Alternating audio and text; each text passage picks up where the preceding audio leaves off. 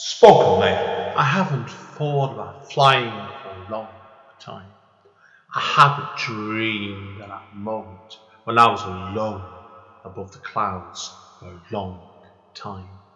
I have dreamed of waking up in a room surrounded in blue and green grass for more years than I could dream of remembering. I haven't walked back into the past or scratched on the doors of my origins, where it all came from, since I held up that cape for the last time. Return to Cape Town 10th Year Anniversary Edition is a revised version of Andy N's first poetry book.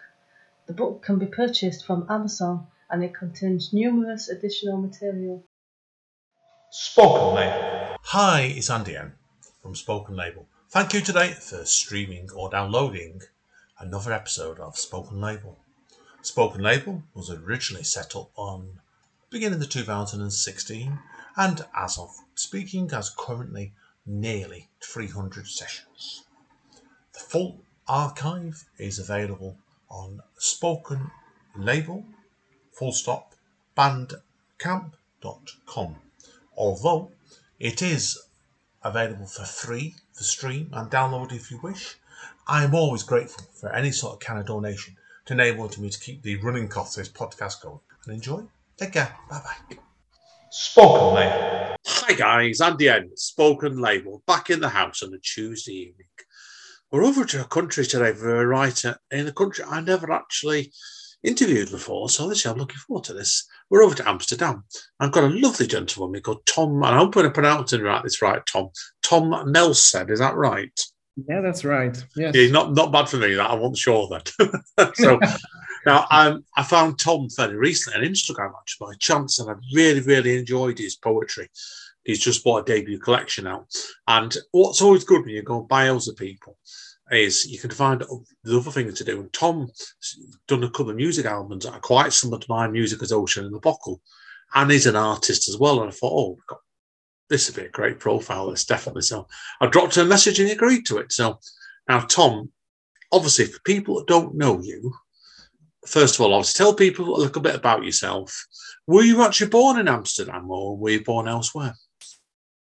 Yes. Well, first of all, thank you, Andy, for having me on your show.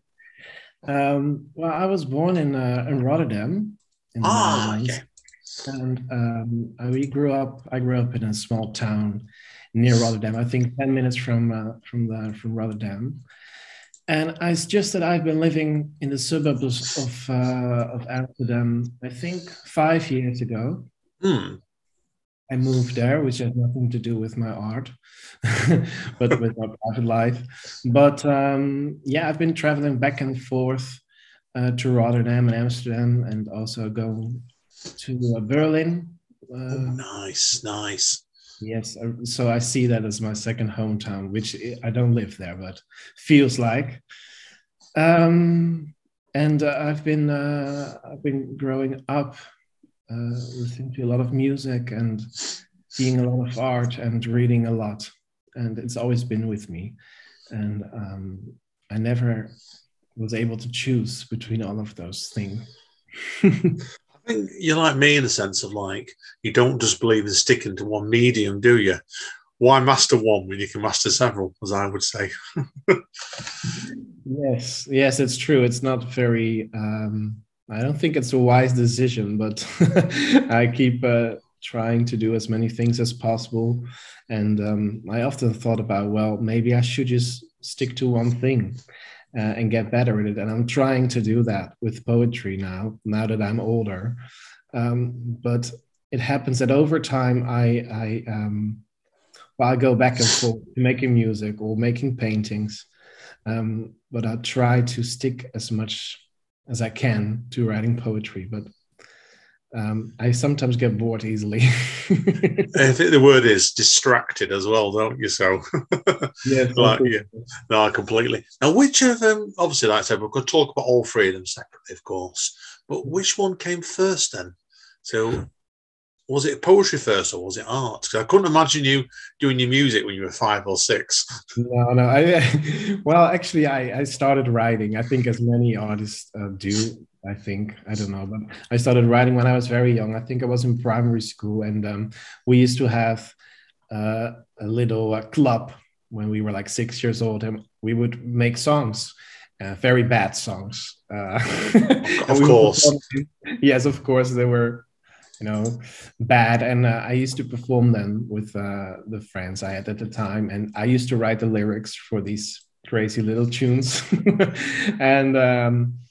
And so I continued writing, and mostly writing songs. And that's what I've been doing, I think, since forever. And I started painting, I think, when I was 18. So that came pretty late, actually.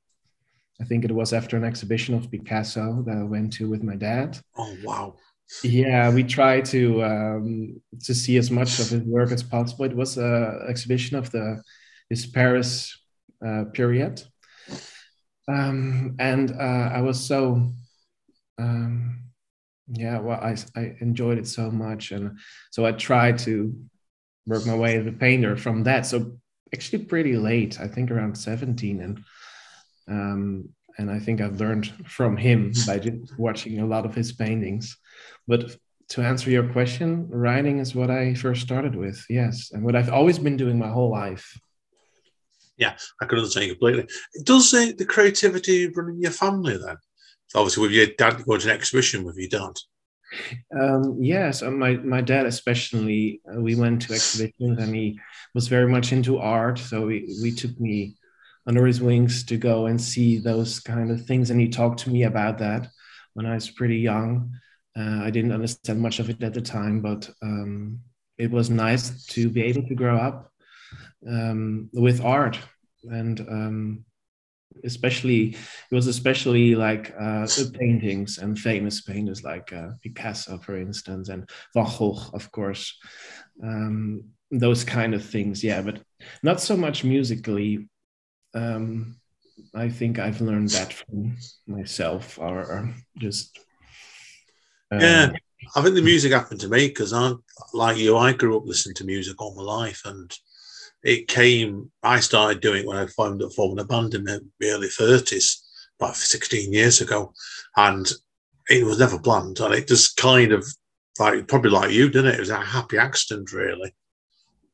Yeah, I think when you start to be a teenager, you want to see a lot more of the world, and you try to do anything that your parents don't. Listen to music, that kind of. Oh yeah, that's true. That's true. Because first band I did, Tom, I was in a goth rock band in the early 20s. Oh really? And we were atrocious. I used to wear, and I was dead slim at the time, I'm not as slim now. I used to wear 26-inch hip leather pants, and my hair was never long enough, so I had to wear this big ridiculous wig going straight down past my shoulders. Great, that's so awesome. Yeah, I know exactly how you feel, because I used to be in goth groups, and at one point when I was 16, I used to have my hair like Robert Smith from The Cure.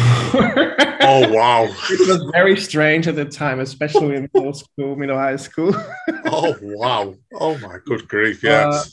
I'm glad I had that time, and I started listening to a lot of those bands like Sushi and the Banshees, and, that kind of music that inspired me as well, but that was not what my parents listened to. Well, my dad grew up still listens to Scottish bagpipe music. Oh, really? Yeah, because my family's all got a lot of Scottishness and Irish, and so I grew up basically probably forced to listen to that as well. But I've got a good understanding of, I said, goth music, folk music, punk rock, nearly everything. I've listened to all kinds of music. Yeah, you still listen to the same music when you were young? Yes and no. Some stuff, yes. Some stuff, no, if you know what I mean. Yeah. I think there's some of it is the early 80s pop in England was atrocious. I hated it. So yeah, but I think I've got some stuff because I got into a lot of the music I still listen to in my late teens, really. Like I can name bands like The Chameleons, if you've heard of them, and Joy Division as well.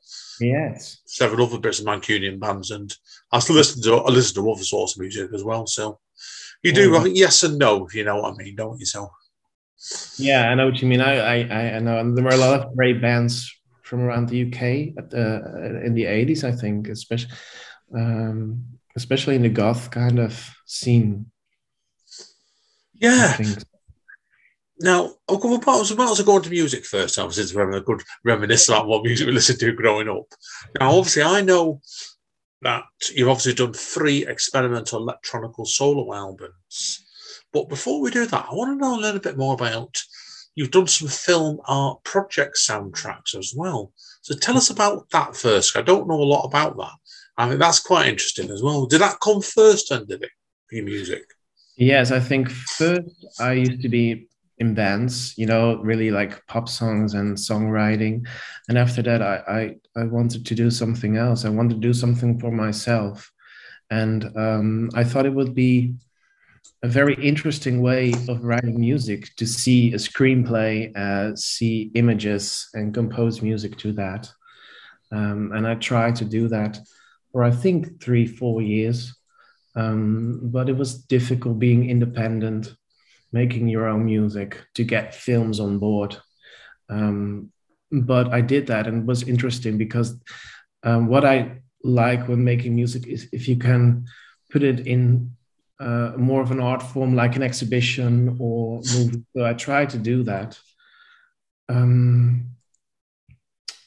That's what I started with, and after that, I thought, well, I'm just going to make my own experimental records because, yeah, I had to wait for all the films, and it took up so much time. And when Yeah. you're on your own, you make your own record. It's way faster. Yeah, no, I agree with you completely in that. I've done bits and pieces of that sort of medium myself, and it takes ages. So I'd rather just do my own imaginary soundtracks, and whether they get released or not, it's easier, it's definite. Now, I know you've done 3, obviously, experimental electronic solo albums, but we'll just, obviously, because I want to talk a lot about your writing today as well as your art. So we'll just go and talk about the latest one, which is 2019, about Dadaism, when you obviously recorded in Berlin at the time. And it says here basically the writer was featuring soundscapes of the German capital. So tell us about that album. And then, were you actually living in Berlin at that point, or was it just backwards and forwards a bit? Yeah, at that time, I think it was around 2019, indeed, yes. I would just travel back and forth. Like every month, I would go back to Berlin. So it felt like living there. But I felt like I needed to be there to be creative because there was so much going on in Berlin. And I kind of started there with painting because I got my first exhibition over there. And so I just went there a lot, as much as I could. And I see Berlin is like a city that's forever in construction or something like that. And I thought it was a great place for the Dada art record that I wanted to make because I think it was there at the time. There was a lot of Dada artists living. So I thought it made sense to do something about that. And at the time, I was very interested in the Dada art movement. I tried to, read a lot about it because I thought it was so free to do whatever that you liked, and that really spoke to me. Yeah, Scott. If people hear it, it's an individual album. I think, don't you? Because I've heard of it. It's I don't know. It's hard to describe something you listen to something that you've done. It's ruined boundaries. I think it's something that's very personal. I got that straight away when I heard the album. I really enjoyed it, to be honest with you. So but I would appreciate. I obviously would be honest and say, not. It's one of those sort of albums where I think you need time to listen to it as well. That's why. So when the way society is sometimes, you know what I mean, Tom? People seem to rush around a lot, don't they? And that sort of album where you probably need to sit down and probably spend a couple of days letting all the layers just constantly come over you on it. Well, thank you very much. That's the kind of thing. And I wanted to make a concept record from start to finish. And when you see the song titles, you may figure out kind of a story because it's an all-instrumental album. It really is open to your own imagination. But I wanted to have the sound like it was something like that will be something for the Dada art movement, something which was very free. Yeah. So I really appreciate that you're telling me that, because I think it's a difficult record to listen to. I don't think a lot of people enjoy it. I think it's definite where it's interesting really, because it's sometimes, I think I would tend to look at music as a journey really, where I'm mad on the 60s singer Scott Walker, if you're familiar with his work. And I love his 60s material and also his 90s and upwards. And his more recent material is not like gentle, easy listening music, for he died. His music, you've got to give yourself full experience, not like to be working on something else in the background or painting, because it's not that sort of album, and yours isn't as well. It's an album you've got to give it time on. Never knows, excellent stuff, so. Yes, thank you. And yeah, you say Scott Walker, and what I really enjoy, he's really changed over the years with his musical direction. Oh, yeah. I can only say that's great, not doing the same thing over and over again. Yeah, I agree. So that's why I think that's what I like with your work is like you don't stand still. And that's why it's interesting, really. You then, the year after, went and self-published a book of little rhymes in 2020 called Quack. Now, I've not read this, so I'm curious to know, where did the idea for this come from? I think it's brilliant. It sounds great what I've read about it. I wanted to do a bit more because everything it sounded so serious when I make art, because my art, I'm a very optimistic person. I'm very happy with where I am in my life. But people don't see it in my art. It's not reflected in my art because I don't know how this happens, but whenever I make paintings, they're quite dark. And whenever I make music, it's quite dark. So people often think that I'm pretty not a very optimistic person, but I am actually. I think it's a common myth sometimes, the same with writing really and art. And also what you said in music. You think like you're very, very dark, morbid people, aren't we? And I can see that from chatting to you, Tom, and I'm exactly the same. I'm one of the most unserious people you could ever hope to meet. Apart from the creative stuff, but I'm deadly serious. Yes, and I didn't want to take myself too seriously because, so I wanted to have something to light up a bit, especially in these crazy times. And it was really pleasant to make this book because it's not something I normally do. So I had a little, it was a very weird book with little rhymes about, I don't know, about unicorns, whatever. I even have a poem about, I don't know, it's here, about someone from ABBA. Oh, brilliant. There even is a poem about my first car, which was a yellow car, which was really stupid. Yeah, there's a poem titled "I Wish I Was Agneta" from ABBA. Oh, brilliant. But it's like all these crazy little poems, which was very new to me to write, just like these. And I didn't want to call them poems. I see that I do that now, but I see them more as little rhymes, because they're kind of dull. Yeah, I can see, obviously, I said it's reading your website. There obviously is 50 of them done, and I'm just looking at the little extracts you've put online now. Oh, yeah, this looks really, it looks really good fun, this book, definitely, everybody. So you can tell it's a definite artist that's done it if you look at some of the sample pages on there, definitely. Brilliant. Yeah. Oh, brilliant. No, great, that, mate. Really does look good. So now, we're here today, obviously, really to talk about, and how I first found you was about your newish poetry book, Aftermath, aren't we? So now, obviously, it's quite interesting, really, because you've done an album like Dardism, and then doing a Silicon Rhymes book, and now you're onto your first proper poetry book. Now, tell us about them, because obviously, Aftermath, where did the idea of this book originally come from? Yes, I think I started Aftermath 2 years ago.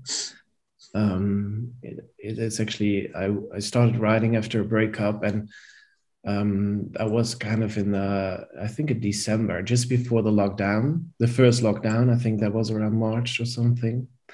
And I just started writing and trying to really learn how to write poetry, because I'd never done proper poetry before. I used to do a lot of songwriting, but it feels different to write poetry from songwriting. The only thing that I think is the same sort of the rhythm when writing, to have a certain rhythm. But I can write you a pop song in 10 minutes, but I can never write you a poem in 10 minutes. Or they take hours or even weeks sometimes, poetry can. You're right. I could probably do a song in about half an hour, No, probably not as quick as you. But yeah, poetry, it's one of those ones in it where it can, take me 20 drafts to get a poem right. Sometimes it can. Well, yeah, it took me forever. And I wanted to do something else because I was painting for 10 years, maybe a bit longer. And I did a lot of exhibition and I got stuck. I didn't want to do the same thing over and over again. So I needed something like a new challenge. Because I couldn't go any further with painting. I wanted to do something else, but it made me unhappy. It made me upset doing the paintings because it's actually, when I do painting, I make 10 paintings. Wow. Only one is okay from that, you know? So no, it's I really get frustrating. But I really wanted to do something else. And I thought, well, I have more time now because, of course, we were in a lockdown. And I wanted to find new ways to get creative. So I started reading a lot of poetry, learning from it, and just trying to write. And I had the decision to at least 1 hour a day write poetry, but it ended up way more. But every day I needed to write just to get better and learn or read. But because it was new to me, apart from songwriting, which is different. And I still learn and I hope to get better, and I still have to write a lot.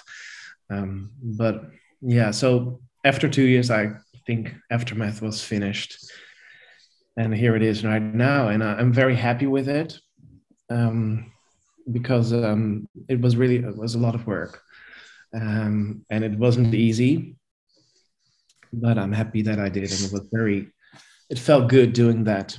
Being able to do it everywhere as well. You know, when painting, you have to sit in a room and you have to be locked up in the room and you just can't go anywhere. And now I could go to wherever to write. And that was really nice. Yeah, you think you can argue when you're a painter, you've got to carry lots more equipment around with you. When you're a poet, it's just a pen and paper sometimes, isn't it? Yes, and that felt really free. Even though we were in the lockdown, of course, we couldn't go to much places, but it's sort of freedom to go to the beach and write or go whatever. Apart from everything that was closed, of course, it still felt like I could move making art, and which is of course difficult when making music or paintings, and I really enjoyed it. Now you can tell you did with this one is when I've read of the book. Yeah, it's definitely a labour of love for you. Now I want to ask you as well about this because I can see and I find it interesting the fact when you divided it into 4 sections. Now I'll read out what Amazon's got about this, and then you can explain to us what made you want to do this. So obviously, section 1 is poems about love and intimacy. Then section 2 is poems about heartbreak and unfulfilling designs. Then section 3 is about poems about violence, death, and grief. Okay, we'll move on to part 4 very quickly there. Then part 4 is poems about kindness, hope, and nature. But seriously, okay, I don't want to take the mickey because I'm not. But there's 4 very different sections there. Is this because what made you want to do this book in 4 sections like that? Well, actually, the initial idea was to write a very positive book about human kindness, being kind, and being the best person you can be. That was the idea, but of course, that didn't happen. So of course. There was lots of hate and a lot of heartbreak, especially at the time. I was out of a relationship, and I was just mad. And so you go through all kind of phases over these 2 years. Of course, first I was very mad or heartbroken, and I had so many things to write about. So I decided, well, this is a mess, you know, a book with all these kind of different poems. I had to do sections because I couldn't choose. And well, I thought, well, I'm doing this poetry book, which is a collection of 4 different topics, because I just couldn't choose. But maybe the next book I will just pick one. Yeah, I think you do. When I've done several books over the years, and my first book at the time was I couldn't really settle down the theme on it. But I know even second book then, I think it took me 5 years to write the second book because horrifyingly. But yeah, well, the third book was done quicker after that as well. So, but I think there is always a jump sometimes when your first book, your second book. Yours is a very confident first book.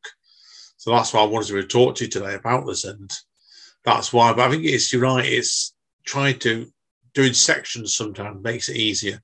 So that gives it like 4 little books in one big book then almost it does. So. Yes, that's true. I had to do that because, I thought, it was the phases I went through in these past 2 years, and it was everything I felt, and there was also a lot of hate, but it was not my intention. Of course, I really wanted. Hopefully, not much violence, right? No, it's okay now. That's why it's called Aftermath. I needed to get everything out. And yes, seriously. What was the significance of the cover? Because I'm no good with the bird population, the feathered kind. People must notice. So, what made you want to go with this? I'm not sure what sort of bird it is on the cover. Actually, what made you want to go with the cover? Oh wow, we have many covers. Good question, actually. There was a lot of thinking and. Just a process of, I don't know. When you spend so much time on a book, like the cover is the final thing, and I kind of have 2 versions. I also have a rose on another cover, which I think from Barnes and Noble exclusive. There's a different cover, but it was kind of I really liked it because it's a vintage. It's a beautiful cover, really is. Yes. Oh, thank you very much. Thank you. It's kind of like a vintage artwork, and I wanted to have kind of like a classic touch. That works. As soon as I was reading the third part, it was all the violence, and I was thinking, was the alternative cover a picture of a vulture? That might be your next book, right? That will be the next one. The publishers don't listen to me, please, anybody, right? So, okay. No, it's brilliant. Really, really good book. I've read this, Tom, seriously. So, now, okay, I should have asked you before as well, and I was just going to look at the bio as we were chatting, slightly digressing about your art. I know you've done an art book as well. So, we'll link it into your poetry book and your Lyrical Rhymes book. How is the difference of doing an art book compared to doing your Silly Rhymes book and this book? Yes, well, when making an art book, it's actually a collection of paintings I did over the time, mostly in comprehension with an exhibition, because we want to show people something. And of course, it's very good to have art books, especially for selling the paintings. Oh yeah, of course, yeah. Yeah.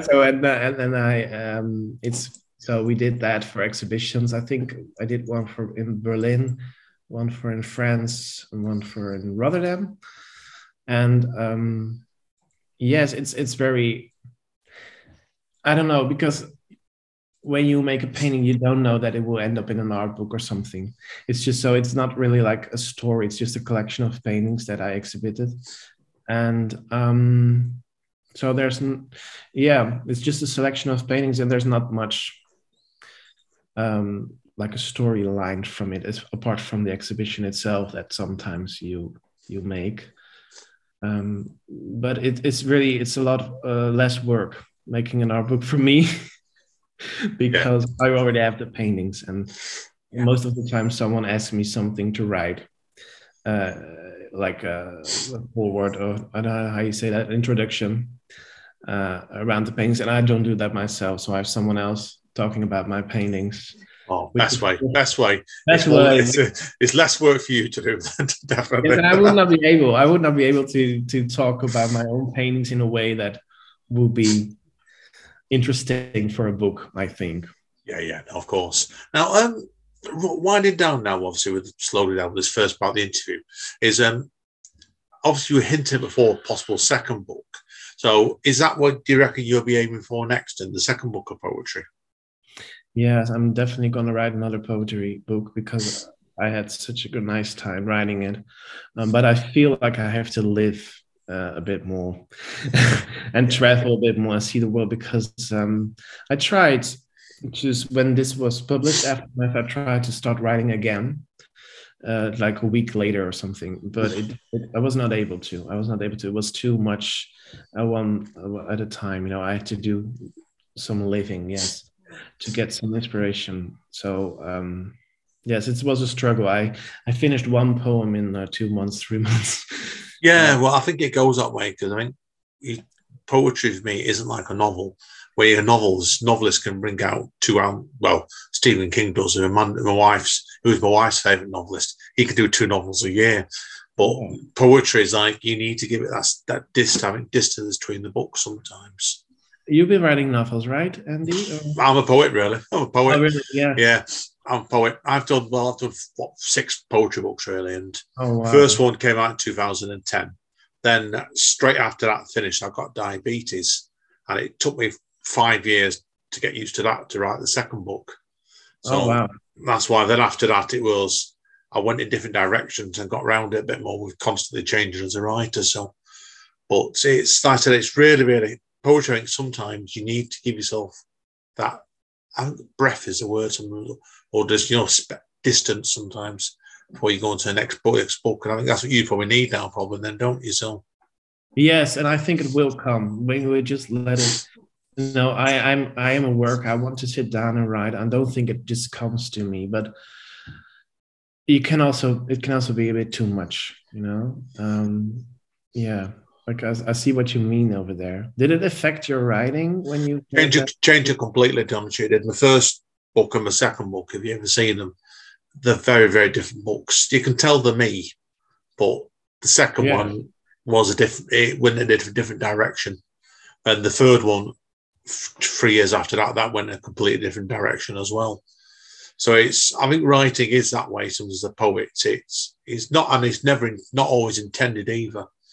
Because this third book ended up being a sequel to the second book, but it was looking forwards instead of looking backwards. So it went in a different direction again. So, well, how do you look back on your first book now? Now that you've been writing for, well, I ended up last year doing the 10th year anniversary redux of it.